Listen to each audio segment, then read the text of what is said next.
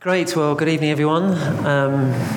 It's good to be with you this evening. It is a warm one, so if you feel yourself dropping off, and it's not just because of what I'm saying, there is water on the table over there and water at the back, so do help yourself. Do get up at any point while I'm speaking, like Andy just did, illustrating perfectly what I mean. Please feel free to do that. That's what it's there for.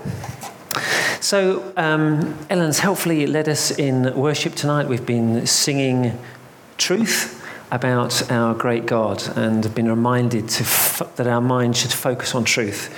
But I want to just start with some fiction and tell you a story. Sophia was listening to her favourite podcast on Friday evening and liked the sound of one of the recommended films. So she texted Max to see if he was interested. He checked his calendar on his phone to confirm he was free, looked the film up on the IMDb app, and texted back to say, yep, he was in. The film was showing for the first time today and likely to be popular, so Sophia went onto the cinema's website, bought her tickets and chose their seats. When they arrived, the attendant scanned the digital code on her phone, and while they were waiting for the film to start, they both updated their Facebook status to indicate that they had checked into their local World of Cine. Outside afterwards, they were both feeling hungry, and Max had heard about this restaurant, but he wasn't quite sure where it was, so he Googled it, and Google Maps took them all the way to the door. Into the restaurant, they ordered, and while they waited for the food, they watched quietly, of course, some YouTube clips of an actor that had particularly impressed them in the film. Sophia took a photo of their meals, posted it on Instagram. They ate, paid for their meal using the restaurant's app, and walked home. But by now, Sophia's mum was getting a little bit concerned because it was rather late, so she rang to check where she was. Sophia reassured her. Max said when they got to her door goodbye, plugged in his earbuds and listened to his favourite Spotify channel until he reached home.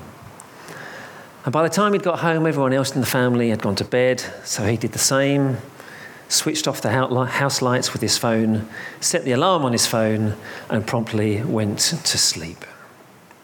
The end.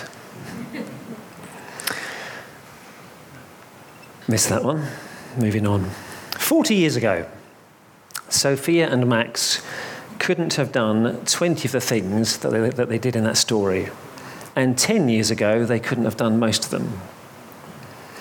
So this evening, as part of our Summer Culture Watch series, we're going to look at something that has hugely impacted our culture in our generation.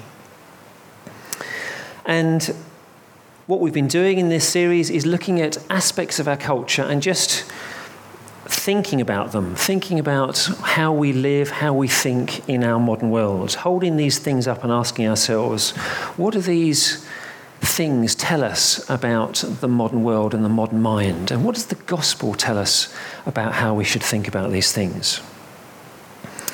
And specifically tonight, as Alan said already, I want us to step back and think about our smartphone world and how it affects how we think and how we live.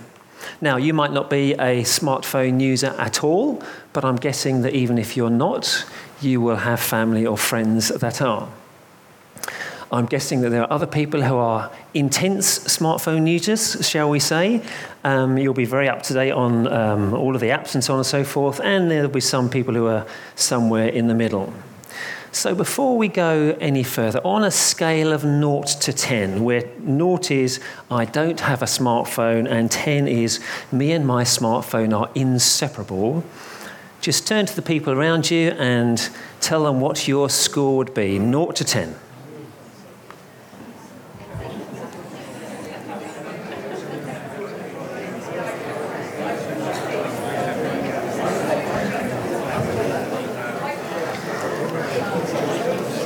Okay. Right, so just to get a sense of the audience this evening, how many of you here tonight would be a 0?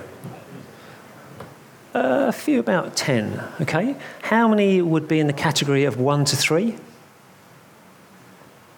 A smattering, 4 or 5. How many in the category of 4 to 7? I'm going to put myself in that category. And how many in the category of 8 to 10? A few. Well done for being honest. Apparently, research into smartphone usage indicates that people spend much more time on their phones than they think they do. So if you owned up to being in the 8 to 10 category, well done for your honesty. So why should this subject of the smartphone be of interest to us this evening? Well, for me, it boils down to something that Steve Jobs said way back in 2007. He was introducing the first iPhone. And what he said was this: every once in a while, a revolutionary product comes along that changes everything. Now, those of you who cast your minds back to that year, if you were around then, what Steve Jobs was trying to do at the time was bring together two things: the phone and a music player, the iPod. And it was revolutionary. But what he had no idea of was exactly how revolutionary, or what a revolution this would actually begin. And all revolutions have consequences, and most of them have unforeseen consequences. And sometimes those unforeseen consequences aren't positive. Now, we know that we have issues as a society with smartphones, because they're reflected in all sorts of things. So our habits, for example, constantly checking our phones. In our literature, there are loads and loads of books with titles like Digital Detox or Hooked or How to Break Up with Your Phone. Our language, so digital detox, smartphone addiction, SMOMBI. Who knows what SMOMBI stands for? Not a familiar one. SMOMBI is a contraction of smartphone zombie. So that's the person who's mindlessly strolling, looking at their phone, not really aware of what's going on around them. Our infrastructure, so Wi-Fi on trains and buses. Why would we need that?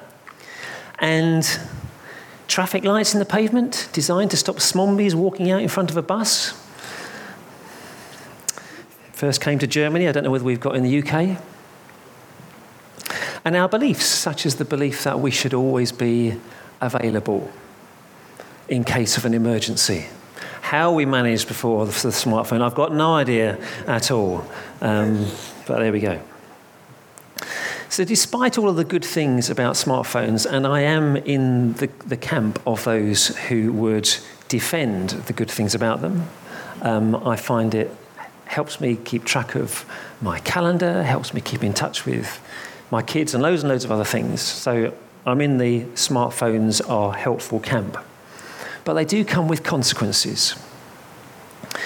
Jesus said, "I have come that they may have life and have it to the full."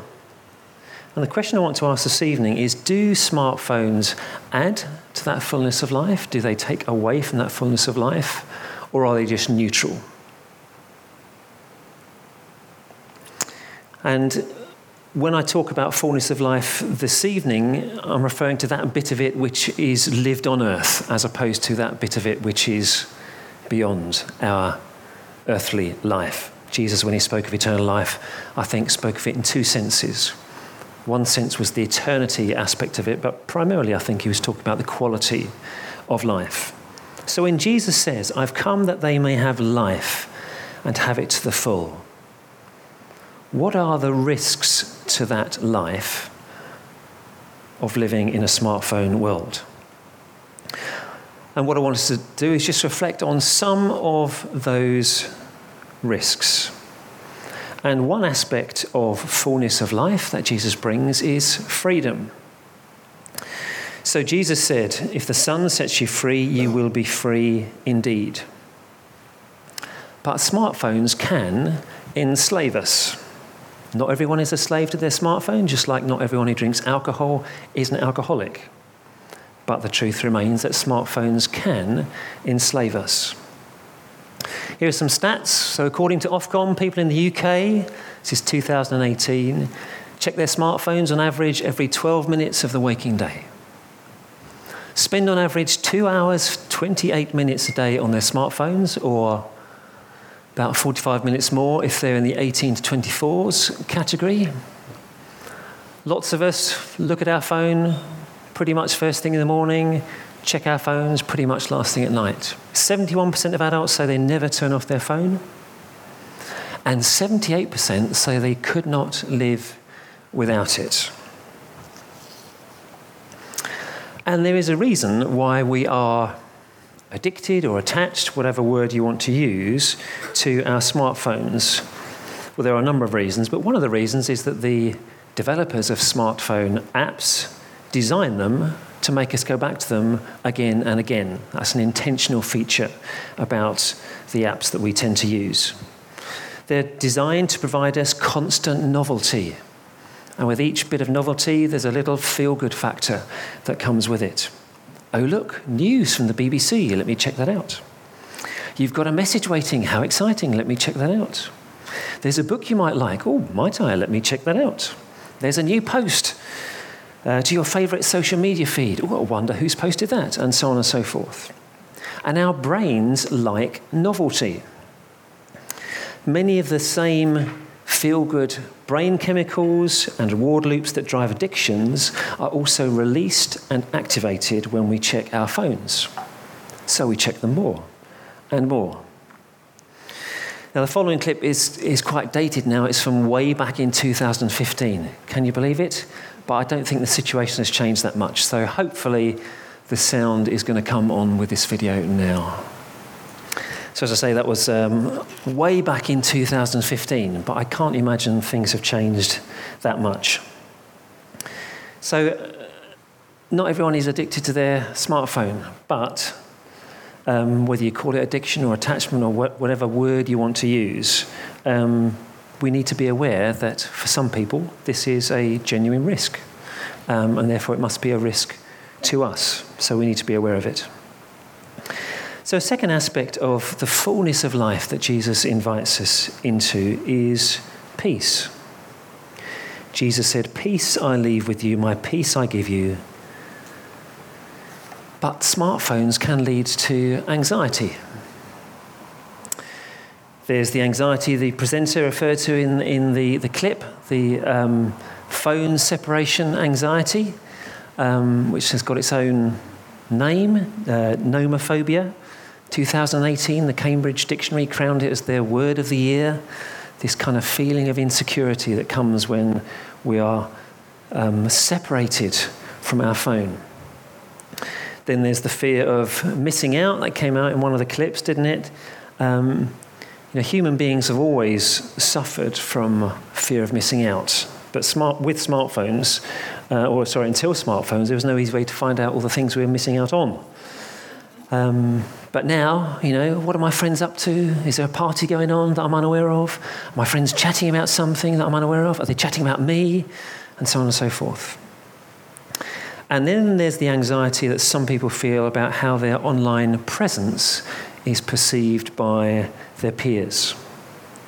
So in The Happiness Effect, author Donna Freitas writes, "The students I interviewed who suffer from insecurity, who have anxiety about their social standing, who fret about how they are seen by others, are the ones who are drowning on social media." Social media, things like Facebook, Instagram, Twitter and the like, aren't specific to smartphones, of course, but it's their easy availability on smartphones that's driving this anxiety. In her book, How to Break Up with Your Phone, Catherine Price says, we don't just care about other people's judgments, we ask for them. We post photos and comments to show others that we're lovable, that we're popular and that we matter, and then we check our phones obsessively to see if other people agree. We want people to hit that like button. We want their approval, and when we don't get that confirmation that we're liked, it makes us anxious. And again, smartphones don't make everyone anxious, but it's a real risk. and we need to be aware of it. So Jesus invites us to be free. Jesus invites us into peace. A third aspect of the fullness of life that Jesus offers is this: to share in the fruit of the Spirit. The fruit of the Spirit is love, joy, peace, patience, kindness, goodness, faithfulness, gentleness, and self-control. I wonder if you saw this headline in the Chichester Observer 11 days ago. Man strangled Chichester woman in fit of rage after losing a game on his phone. Apparently, Julian and his ex-girlfriend were sitting on the sofa. Julian lost the game he was playing on his phone. He got angry. His anger upset his partner. And one thing led to another, and he attacked her. Last week, Phil Neville called for a boycott by footballers on social media. And it was in response to the angry and racist reactions of fans following a player's penalty miss that weekend. Again, it's more a social media issue than a particular smartphone issue, but in all likelihood, many of those angry reactions were spur-of-the-moment reactions from people carrying mobile phones, as opposed to a more measured response from someone sitting at their desk once they'd calmed down. And then there's load rage, not road rage, you understand, but load rage. This is the anger that our phones are not delivering the content quickly enough. And again, apparently, it's particularly an issue amongst the younger generation. So a study by Chinese phone maker OnePlus suggests that those aged between 16 and 34 are 5 times more likely to become angry or frustrated over download speeds than older users. So again, not everyone who strikes out in anger, not everyone who's got a smartphone is someone who strikes out in anger because they've lost a game or because they can hide behind the anonymity of social media. But as Christians observing our modern world, we need to be aware of these things and to think about them. Well, there's all sorts of other possible risks. Let's just fly through these quickly. So focus and concentration. Tourist walks off Australia pier while checking Facebook was another news headline a while ago. Perhaps a more closer risk to home is our ability to concentrate on something as simple as reading a book. There's the risk of substitute experience, where we miss out on the wonder of the reality of God's creation, its smells, its sounds, its colours, its textures, its tastes, by substituting it with videos of the same thing.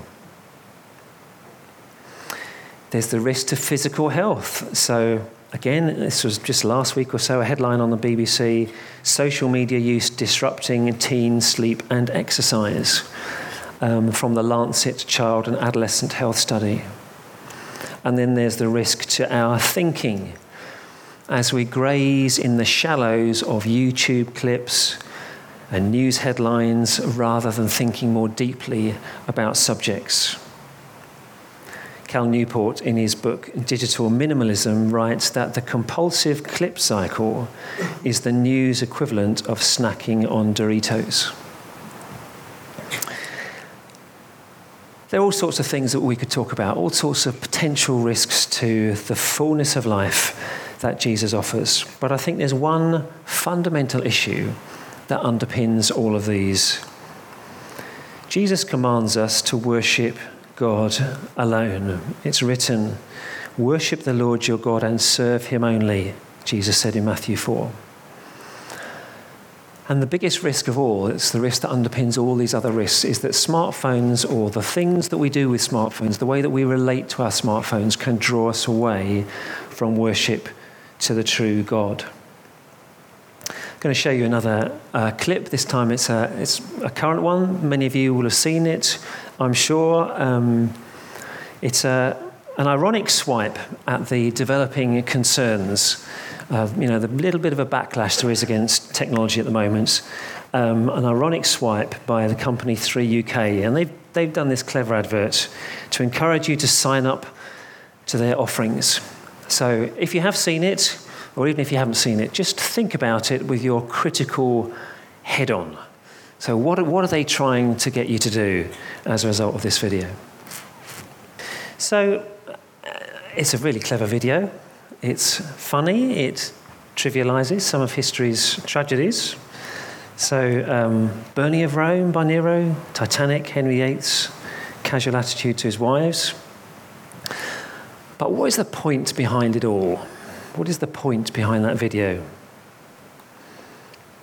Are we phone haters? What it seems to me that they're trying to do is to make us choose one or the other. You're either a phone user or you're a phone hater. But it's this simplistic binary choice of one or the other that just won't do for the thinking Christian. It's not about embracing technology or rejecting technology. It's about rejecting the way our culture encourages us to use technology. Anything that takes the place of God, anything that consumes our time or attention, anything that enslaves us or gives us security becomes for us an idol. As Timothy Keller writes, idols are usually good things turned into ultimate things because we look to them to give us the significance and security that can come only from God. So I think that truth drives us to ask what I think is the all-important question. What does my smartphone usage tell me about what matters most to me? Idols of whatever form will shortchange us in the end. Ultimately, idolatry robs us of the fullness of life that Jesus calls us to. Jesus calls us to worship God alone. That's how we enter into the fullness of life. Idolatry turns our eyes away from the true God and to something else. For tonight's purposes, a smartphone, but obviously other idols are available. So has my phone become more to me than just a useful tool to support me in what really matters? I think is the key question. In the context of church meetings that were getting a little out of control, Paul once wrote to the Corinthians that God is not a God of disorder and that everything should be done in a fitting and orderly way. And on that occasion, his solution to the issues in the church was not one of no use, but one of right use. And I think, well, I'm sure that is our response, an appropriate response to our smartphone world. It's not to ditch it and not use one, although that's freely available should you choose to do so. But it's right use. And I'd like to suggest that the idea of order is helpful to us for two other reasons. Firstly, because it's the opposite of a lack of control that I think is symptomatic in so much smartphone use. And secondly, because it lends itself to a really helpful mnemonic, which we're going to use now. So I want to take you back to Sophia and Max, our two young people. And I want you to imagine that they're two young Christians who want to biblically engage with culture. So they want to live in the modern world, but they want to live as Christians in it. So if they wanted some help to think through what does it mean to be a Christian with a smartphone, then there are 5 things, if I had sufficient time to prepare, that I would want to suggest to them. And they all come with a letter from the word order. So first of all, and this is how, hopefully, Some of you will remember it this evening if you remember nothing else. First of all is to observe. So I've gone backwards there, need to go forwards. To observe. So what I'd be saying to Max and Sophia is take some time just to notice your smartphone usage and other people's smartphone usage. So when is it that you reach for your phone? Where are you when you reach for your phone? What are you doing? How often are you picking your smartphone up? How long are you spending on it? Are you using it when you're with other people or just on your own? Are you using it while you're doing other things, like watching a film, for example? How does it make you feel when you reach for your phone? And how does it make you feel when you put it down again? How does it feel when your phone is out of reach? And there'll be other questions as well. But I'd be encouraging Sophia and Max to just observe. Do some fact-finding, non-judgmental, just gather some data. And then secondly, I'd be encouraging them to reflect. Jesus was brilliant at this. Jesus saw an old widow putting a couple of coins into the temple coffers. He saw a Pharisee praying on the corner. He saw people who regularly made observations about the weather. And from all of those things, he didn't just observe them, he also reflected on them and drew lessons out of them. So the second thing I'd be saying to Max and Sophia is, having observed, what are your reflections on your behaviour? So why did you reach for your phone? Why did you pick it up now? What was it that prompted you to pick it up? Is your behaviour compulsive as far as you can tell? Is your social media life your real life? What self are you trying to portray? And is your smartphone usage helping you or hindering you in your spiritual life? And again, there might be more questions, but questions to reflect on the facts that you've gathered as you've observed. And obviously in this as well, I'd be encouraging Max and Sophia to pray through these things to get some insight at the same time. Thirdly, the D. So O, observe, R, reflect, D, determine. Determine the kind of person that you want to be. Determine the person who under God you were designed to be. The Bible, in its principles and values, in its godly examples, and in other ways, paints a picture of the kind of people that God calls us to be. So reflecting on that as our guide. Max and Sophia, how much time do you want to spend in your phone when you think about the person that God calls you to be? When you think about that, what habits do you want to encourage? What habits do you maybe want to drop? What place is your smartphone going to play in your life? Is it going to play a major role or a supporting role? What effect do you want your smartphone to have on your thoughts, on your attitudes, on your actions?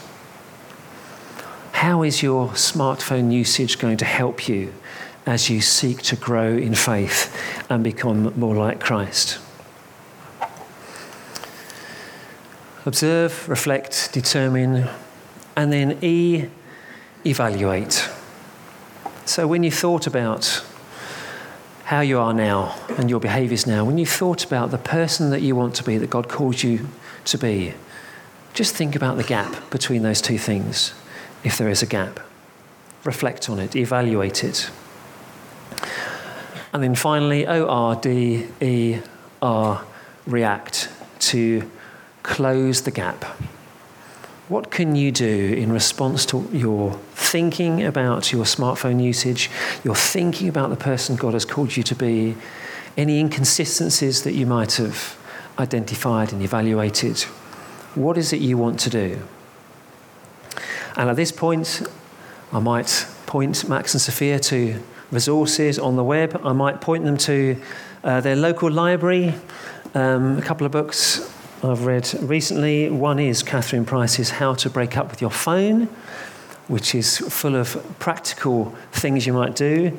Another one, which I think is excellent, Digital Minimalism by Cal Newport, who, both of those are non-Christians, as far as I'm aware. There's no reference to faith in their books. But Cal in particular talks about envisioning the kind of person that you want to be and making technology serve rather than enslave.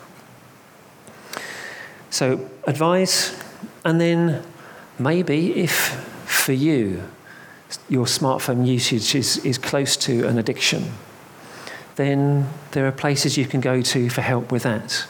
If you search on our sermons online, you'll find, with the word addiction, you'll find 3. And there are books out there and other resources to help. And there's loads more that can be said. Loads more that can be said. When I started preparing for this subject, initially it was technology. Then I thought, no, this is too massive. Then it went to smartphones, and I still think this is too massive, actually. I'd like to narrow it down again. But I was committed by that time, so it's too late. There's loads more that can be said. But as we've said over the course of all of these talks and in the Culture Watch series, the clue is in the title, Culture Watch. This is what we as thinking Christians need to do, just to think about the world that we live in. Think about the pressures on us to think and to behave in a certain way, and then reflect on, okay, what has the gospel got to say about that? What does Jesus Christ say about how a person ought to live and their priorities and their style of life? And then when we feel the tension between those two things, to do something about it.